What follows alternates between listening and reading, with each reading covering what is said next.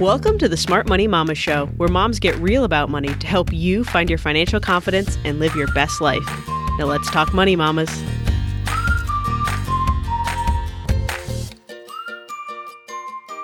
Hey there, mamas. I'm your host, Chelsea Brennan, and today it's time for our monthly mailbag episode on the Smart Money Mama Show, where we answer questions directly from listeners like you. Today, we're diving into 5 questions on investing in retirement. This is one of my favorite topics since I get to go back to my roots a bit and explain things that I know many people find confusing. As a reminder, we source questions for these episodes from our free Mamas Talk Money community on Facebook, which we'd love to have you join. If you have a question you'd love to hear us tackle, be sure to submit it for next month's episode. Also, for an overview of this month's questions, links to resources mentioned, including the Facebook group, and to download your free Money Mama's Guide to Investing, head over to the show notes at smartmoneymamas.com/95. All right, let's get Lauren, the integrator / chief glitter officer at Smart Money Mamas, on the show and dive into your questions. Lauren, how are you doing today? I am doing good. How are you? I'm doing great. How is YNAB going for you in month 2 of 2021? It's going all right. My overhaul I've been working on is I'm still in the middle of that, but I got everything reset up and it's looking pretty. And now I just need to go in and actually use it correctly. That is fantastic. We had somebody in the Motivated Mama Society recently talk about how she just got really stuck and finally was like, I just have to hit fresh start. And I think that that's a good reminder as we go into this episode too of it's okay to have to take a step back and fix things, right? And move forward. My husband and I did a fresh start at the beginning of 2021 just because we wanted to reallocate where our money was going, and it gave us an opportunity to kind of think through where all our dollars were going. So I'm glad that you're on track with YNAB this year. And I also, speaking of the Motivated Mama Society, we opened the Motivated Mama Scholarship Fund last week. And that was the coolest experience because we had moms in the community who have progressed a little bit in their money journey and want to reach back. And they wanted to sponsor other moms who couldn't currently afford it to come in and really work on their money goals. And so you and I talked about it, and we decided that we were going to start this scholarship fund. I was going to seed it with 5 3-month scholarships, and then we'd match as a company 100% any contributions that were made. And in the first 2 days, we saw over $500 of donations come in, which is I think 11 more 3-month scholarships. It's just so cool. So amazing. I was honestly floored. I kind of thought it would be one of those things where we put the link out. Maybe the 1 or 2 people that had really asked about it would jump right on it. And then it would kind of grow over time. Mm-hmm. But to see it happen that fast was kind of humbling. That they are in there and learning so much and that it's that important to them that they want to make sure someone else can experience it too, I totally agree. We had almost 20 different people contribute, which was really cool in those first 2 days. And we set it up so that people could donate as little as $2. So there's a couple people you and I both know are earlier in their money journeys who came in and contributed $5. And that was just fantastic that they're already thinking about the community as a whole and how families handle money. I'm so honored. And we opened applications this week, and we're picking the first set of 10 scholarship recipients for March. So anyone who's listening who is interested in receiving a scholarship to the Motivated Mama Society, we'll have the link to the show notes in the show notes of this episode for you to apply. That's amazing. I cannot wait. All right, Lauren, let's get into this month's mailbag. Our first question comes from Kelly, who asks, what is the recommended percentage to save for retirement? Should you have a Roth IRA in addition to a 401k? We get this question all the time around the percentage to save for retirement. And I think it's one of those things that comes back to, it depends. We say this every month on the mailbag episode. And I think what you'll see, Kelly, is if you Googled this or you looked it up, you'll see anywhere from 10 to 20%. 15% has kind of been where people land on recommended amounts to save for retirement. The problem with that number is it doesn't take into account how much money you make, what your lifestyle wants to look at in retirement. Most importantly, it doesn't look at how old you are. So if you're 45, saving 10 to 15% of your income for retirement and you're just getting started, it's not going to be enough because you've got a lot of catching up to do.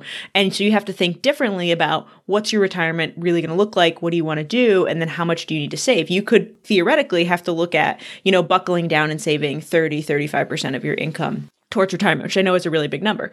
If you're 20, maybe 10 to 15% is plenty, right? Because you're starting early, you're going to have the power of compound growth. And so, Kelly, without knowing your full history, I'd say we actually have a calculator on the Smart Money Mamas site, which lets you put in your income, how much you currently have saved, your expected investment returns. And that is already put in at like 7%, which would be fairly average. But if you want to shift it, you can. And it'll spit out how much you should be saving for retirement based on your situation. It's an estimate, but it's a good place to start that's a little bit more customized. But I would come back to kind of 10 to 15% up to 20 is what gets recommended most often as a blanket statement. But I would go find something unique to your situation.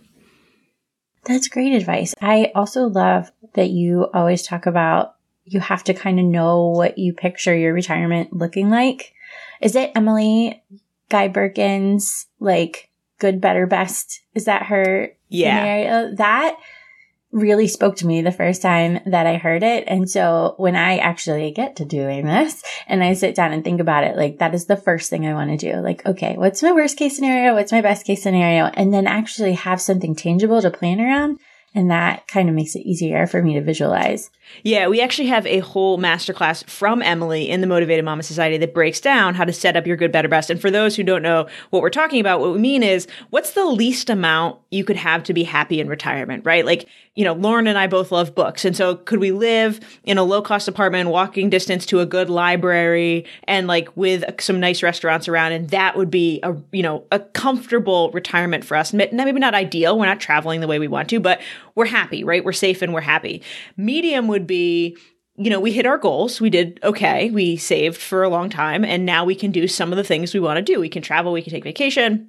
Maybe we can live closer to our families, whatever it is. And then that high end, the best one I love calling the high roller retirement, which is like, you've done really well. You buckled down, you saved, and now you can really do whatever you want to do in retirement.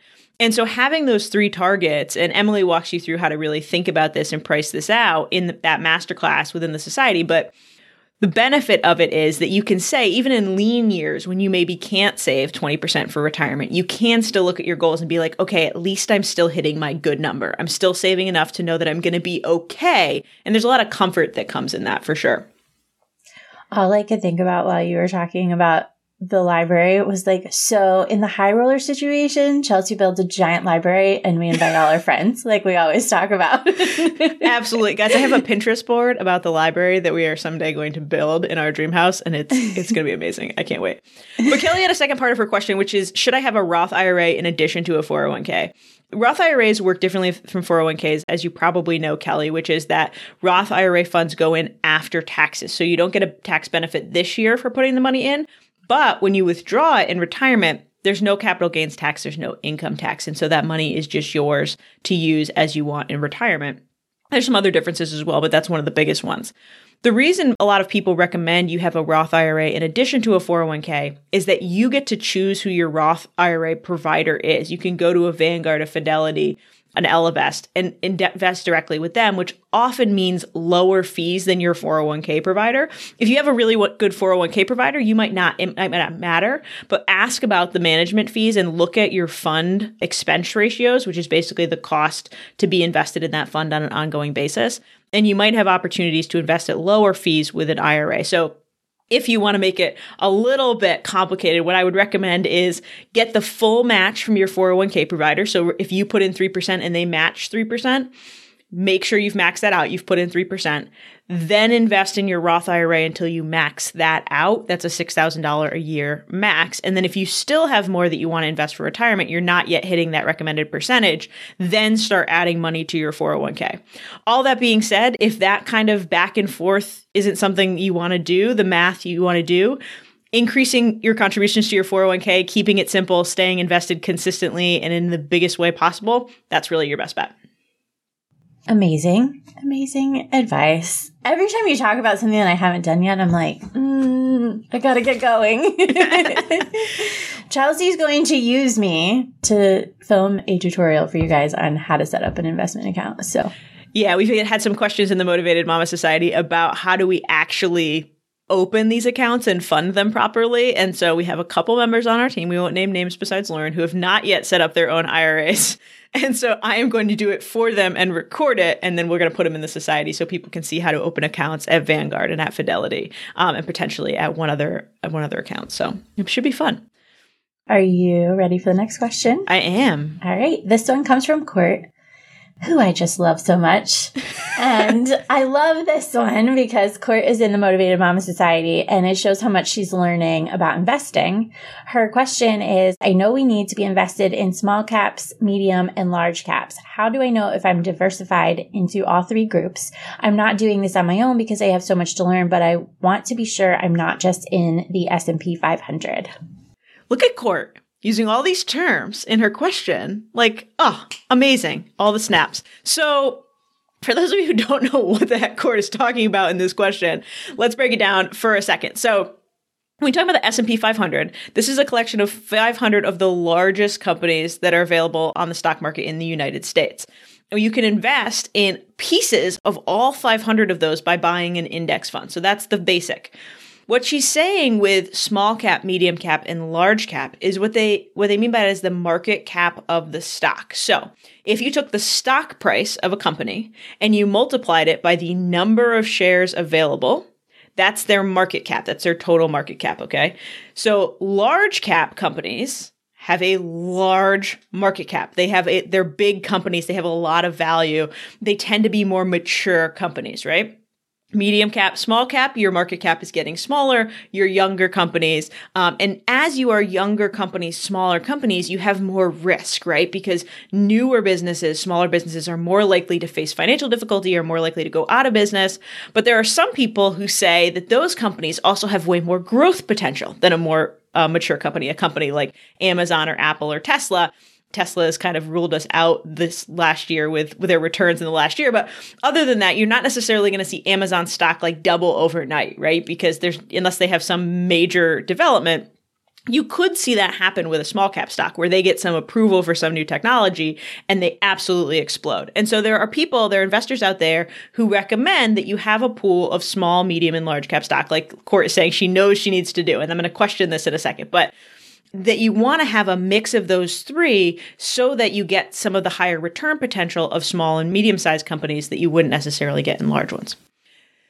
Whether or not that actually is a benefit to you, Court, is not as clear, right? So when you do backtrack data, you do backward regression on all different types of portfolios, which is you look at the historical data of small cap companies, mid cap companies, large cap companies, and you compare it to what we talk about as a 3-fund portfolio. So having a total stock market index fund, a total bond market index fund, and maybe a total international stock index fund.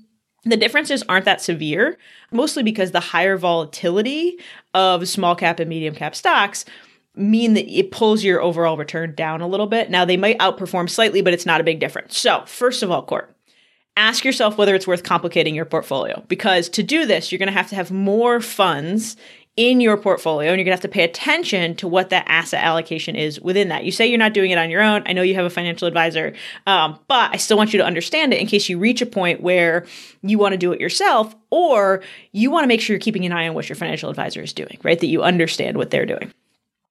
If you want to do it, if you want to have a mix of small, medium, and large cap stocks, there's a couple ways to do it. One is simply buying a total stock market index fund instead of an S&P 500 fund, because that is going to include all the available public companies in the United States.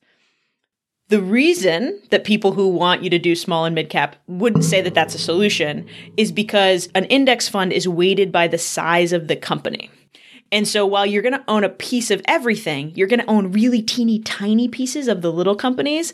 And so you still only, in that whole plot, you still only own a pretty small part of small and medium cap stocks. You own more than you would in S&P 500, which is just large cap, but you still don't own a lot.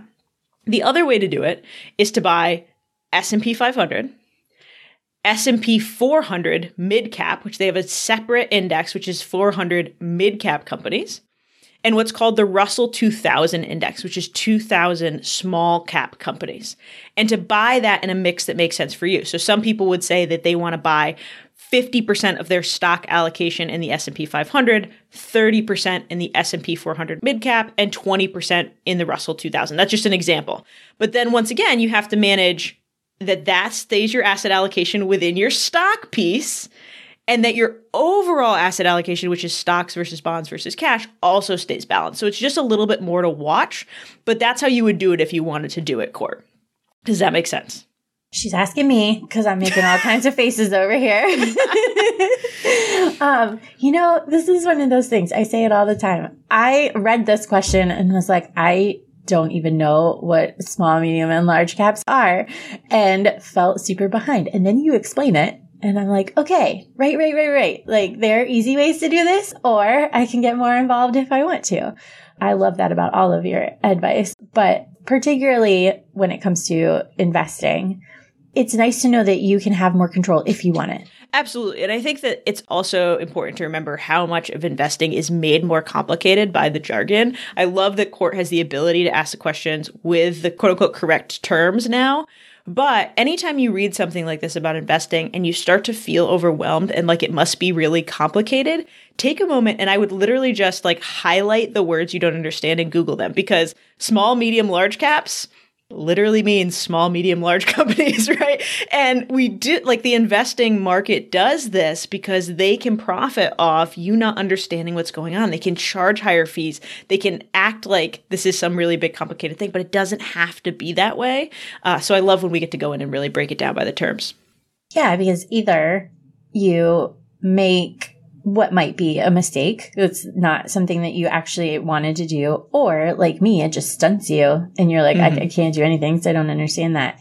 And so like these questions, they get me so excited to know that people are asking them and moving forward with those things. Absolutely. All right, before we answer our next few questions, let's take a quick break to hear from our partners who help make the Smart Money Mama show possible. Mama, you want more. More money, time, peace, fulfillment, and joy. To stop surviving and start thriving. To show your kids what it means to live fully. But you can't build a life you love without financial security, which means it's time for you to feel worthy of wealth and confident managing your money. The Motivated Mama Society is our monthly membership community where intelligent, driven moms come together to rewrite their money stories, connect with their biggest dreams, and build lasting wealth. With access to our 5 core foundations courses, monthly live masterclasses and Q&As, and a fantastic community of women who have your back through the ups and downs of life, you'll have what you need to create a life you love. If you're a mom who believes more is possible and you're ready for more money and more time for the things that matter most, the Motivated Mama Society is for you. Learn more at smartmoneymamas.com/join. That's smartmoneymamas.com/join. I can't wait to see you inside. You know, Lauren, I just want to take a moment and celebrate a win for a mama in the society. Emily shared on a recent Winning Wednesday post that she negotiated a higher settlement after a car accident without an attorney, and she got more than double what they initially offered and is now just waiting on a check. How amazing is that? What? I mean, I'm in shock. I'm super excited for you. And then I'm like, I could never do that. My favorite part about this is I actually kind of have that feeling too of like negotiating things is a little bit scary. But then Emily actually said, I never used to negotiate anything and I felt justified asking for more. Learning my worth is a huge bonus from the Motivated Mama Society and the Foundations courses. It's a direct quote from her. And I just think that having that confidence in yourself and having that feeling that like, I can figure out the jargon that they're using, I can stand up and demand what I'm worth, is such a powerful thing, and that like it's probably not as hard as you think. And I know from talking to Emily Moore, this was a newer car. This was a car accident that was not her fault. She wanted to make sure she got the value back for the car that was wrecked. And just calling and being persistent and sticking to it, it got her this huge benefit. I'm so happy for her. That is amazing. I'm so proud of you, Emily. Great job, Emily, and great job to everybody in the society. I love reading everybody's Winning Wednesday post every week with the little to big things that people are doing within the group. Our next question comes from Amanda, who says, my employer-sponsored 401k offers target date funds as an investing option. Do you recommend? So do you remember how we were just talking about how you can make this as simple or as complicated as you want?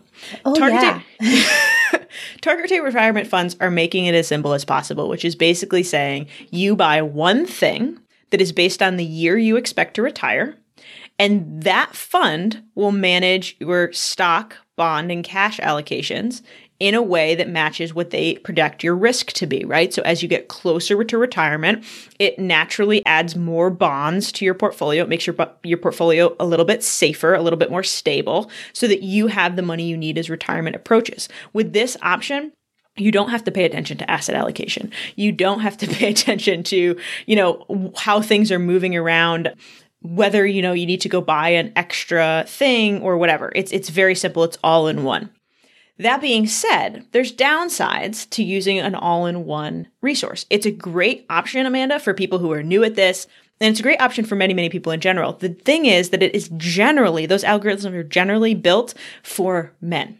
They do not pay a lot of attention to women who have longer lifespans. They do not pay a lot of attention to people who are out of the workforce, right? Moms, we take time off for kids. We are way more likely to take time off to care for elderly family members and things like that, which means we have to not only have our money last longer, but also earn us more because we have to make up for those years out of the workforce. What that means is for a lot of women, target date funds get too safe too fast. And by the time you're 65, they own a large swath of bonds, and then you don't have the growth that you need to last until you're potentially 90, 95 years old. And so for some people, target date funds are a really great place to start, but I would consider as you get older, potentially adding a piece that's just like a total stock market index fund to increase your risk a little bit over what the target date retirement fund is offering you so that you have that long-term growth comfort. This all depends on your family structure and how much you have saved and all of those things. We can't recommend exactly how much you should do, but it's something to keep in mind if all of your retirement funds are in target date funds. This might be slightly a rabbit hole question, but I'm constantly astonished that these things still exist. But that being the case, is there anyone out there that does like target date funds with women in mind? Is that a thing? So that's the whole basis of Ellevest's investment company. Now they're a robo-advisor, so they work a little bit differently. I don't think they do 401k management yet, and your employer would have to offer them for your 401k anyway. But for your IRAs, for your individual investment accounts, taxable investment accounts, you can use them. And their algorithms do build that in. They do build that time off. And so their portfolios are slightly more aggressive than you would see at other robo-advisors and things like that. Because it's a robo-advisor, the fees are higher than doing it on your own. And so if you're interested, if you download our Money Mama's Guide to Investing, if you join the Motivated Mama Society, we will teach you kind of how to do that simply on your own with a 2 or 3 fund portfolio. But yeah, Ellevest was created because so much of the financial markets have been based on men, specifically white men, for a very, very long time, right? Women being in the workforce, women investing is still a relatively new phenomenon. And so we haven't paid attention to wage gaps, wealth gaps, and time out of the workforce and how do we catch that up in retirement properly? For once in my life, I feel accomplished that I have an Ellevest account. Woo, woo. Excellent. Okay. Our next question is a little more controversial. Catherine asks, is Forex a real way to make money? Pros and cons. Uh-oh. Ooh, okay. I'm not going to rant as long as I did last month. Forex stands for foreign exchange. And this actually ties a little bit to the way we talked about cryptocurrency last month. We talked about the risk of trading currency and trading foreign exchange. So, is foreign exchange a real way to make money? Sure. With a lot of caveats. There are whole investment funds that's goal is to make money with foreign exchange trading. What does that look like? Well, if you wanted to go to Europe, $1 in the US is currently worth a certain amount of euros, right? Anybody who's traveled internationally knows how this works. And that amount fluctuates over time. We've seen it with the euro, we see it with the Canadian dollar, we see it with the yen, right? How much $1 is worth in the US versus other currencies, it changes over time.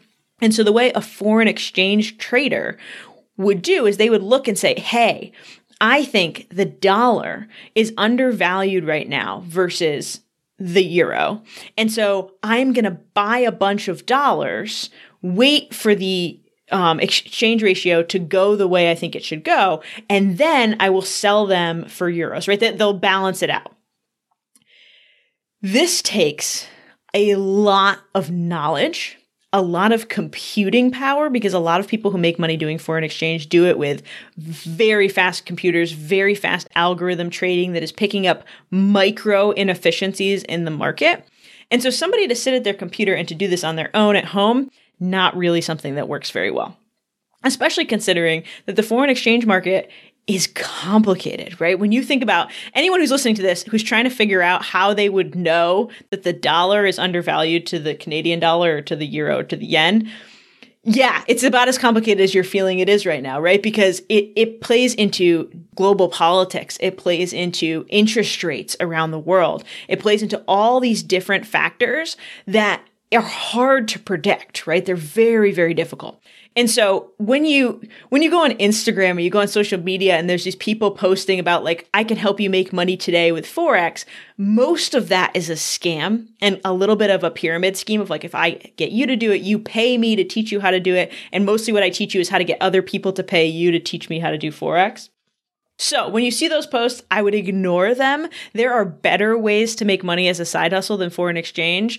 I just don't want to write it off as a complete scam. I want you to understand that there are people out there, there are companies out there that do make money doing this, but it's incredibly risky. It takes a lot of knowledge. And the idea that somebody on social media can teach you, on TikTok can teach you how to do foreign exchange trading is actually kind of ridiculous. I'm sure so many people appreciate that explanation. Those are my favorite answers. Like, some people are good at this, but probably you should spend your time doing something else. And I also want to make it clear that, like, I'm not saying that you're not smart enough to do this. Yeah. And anyone who does this isn't even doing it on their own, right? Like like I was saying, it's computing power, it's teams, it's global research resources that are like sending you reports on where interest rates are moving and things like that. There's just a lot else going on, support to make that happen. And even with these things that people pitch it as a side hustle, I'd rather you start an Etsy printable shop. I'd rather you start freelance writing. It will probably be more profitable to you and have more growth than whatever this is that they're trying to sell you. And for most of our community and our listeners that we come across, those things probably have a lot more meaning to them too, which means you're going to stick to them, you know? Absolutely. Are you ready for our last question? I am. All right. This one is from Evelyn, who says, is it necessary for each spouse to have a retirement account? The reason I ask is my employer offers a 401k with a 4% match and pays the yearly fees, while my husband is a teacher and his employer offers a 403b with no match, and he has to pay the maintenance fees. My thinking is it might be better to max out my 401k yearly contribution for the both of us to use in retirement, but maybe there's some rules or general advice that goes against that. We don't currently make enough that would allow for both of us to max out both accounts, if that's relevant. Great question, Evelyn. I think in most cases, it doesn't matter if you both have an account, right? Especially if you file taxes jointly, you're both going to get the same tax deduction if you were maxing out your account or putting half in each account. And we've talked a lot on this show, and we have content on the site, if you haven't seen it before, about how 403bs are less regulated than 401ks. It means that they have larger fees and less investing options typically.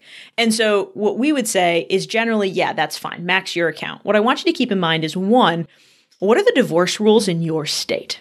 And so in many states in the US, you will split any retirement account, no matter whose name is on that account, 50-50. You will completely split assets 50-50. That is not the case in all states. In some places, it depends on the name on the account when it comes to retirement accounts. And so look into that. I know you and your husband's relationship is probably very, very stable, but it's something I want you to think about. And in this case, it's all going in your name. But I hear it a lot where it goes the other way, where the husband is doing all the investing in the 401k and the wife doesn't have her own account. And that's fine if they're in a state where if something happened, she would get half of that.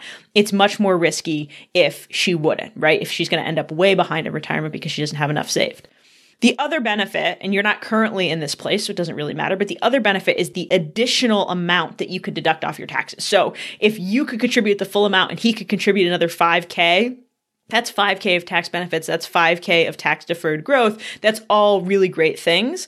But otherwise, if you want to just pick one with the lower fees and go with it, that's fantastic. And it's really great that you thought about what the match looks like, what the fees look like, and what the maintenance fees look like, right? Because even people who are kind of new to this, they start to learn about expense ratios, which is the fee for the actual fund that you own, but they forget that 401ks often have annual maintenance fees on top of that aren't always very clearly disclosed. So for mamas who are listening to this, make sure you ask some questions. You can call your 401k provider, or you can even ask HR and say, hey, what are the annual maintenance fees on our 401k account? Some of them are dollar amount. Some of them are like $50 a year.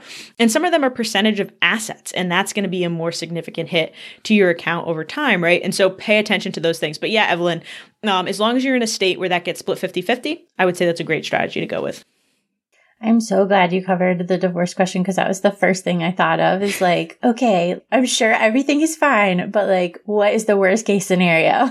And that is something I think we always need to think about, unfortunately. And it's really hard for people who are in happy relationships or who are currently trying to make things work, and they feel like asking those questions is like betting against their relationship, right? We hear this with prenups a lot too, or postnups.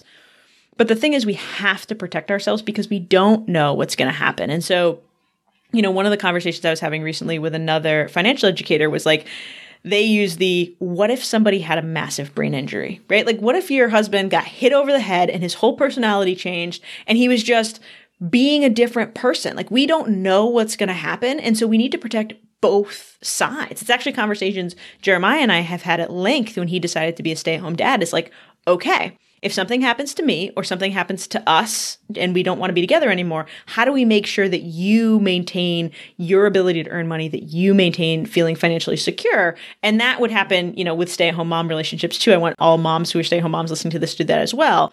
It's just a smart thing to do for you and your family. And it was actually Tanya Hester who wrote Work Optional, and she is the host of the Fairer Sense podcast, has said before, I never want a situation where I feel like my partner is staying with me because they financially have to. And as soon as because they're financially independent. So they considered this like two levels of financial independence. There was financial independent of them as a couple. And then the level of financial independence where if they got divorced, they would both continue to be financially independent. And which is a crazy thing and is not something most families get to experience. But to her, she was like, it was this whole new opening of, we are choosing to be together. Like, we're not stuck together. There is no financial or lifestyle reason. It's just that we're choosing to be together. And so think about it that way too, of like, if you're both protecting yourselves, you are betting on your relationship. You're not saying I'm shackling myself to somebody. You are giving yourself options and still choosing to stay with that person, which I think is an even more powerful choice. I think it's leaps and bounds more powerful. You know what I mean? Like, and whenever you talk about what if they had a brain injury story, because we've heard that a few times, that has actually been a couple of people's stories. And I always reverse it in my head. Like, okay, how I feel about you right now. What if I had the brain injury and I was horrible to you? My current self would want to make sure that you were okay. You know what I mean? So I definitely want that in reverse for me. Absolutely. And Emma Johnson, who we had on the podcast last year, who runs Wealthy Single Mommy, that is the exact situation that happened with her and her husband, where he was on a job and he fell and he had a brain injury, and they worked on it for a long time, but it couldn't work anymore. They ended up getting divorced.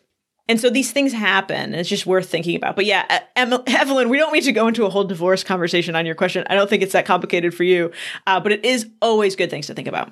Yes, it definitely, like, not to bring it on a negative side at all, but in the spirit of asking, like, is this actually a safe thing to do? There you go. There's all the info.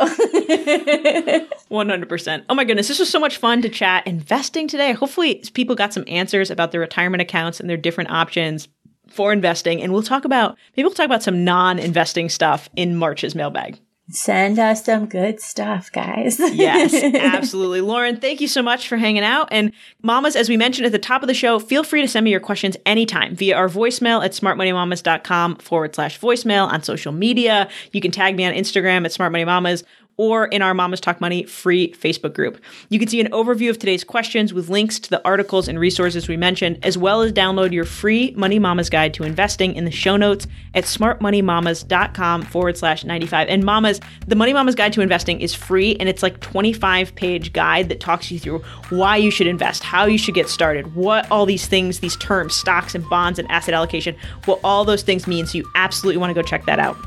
My friend, thank you again for listening to the Smart Money Mama Show. If you enjoyed this episode or learned something new, hit subscribe wherever you listen to your podcasts and tell your friends. I truly appreciate it. Keep talking money, Mama. I'll see you next time.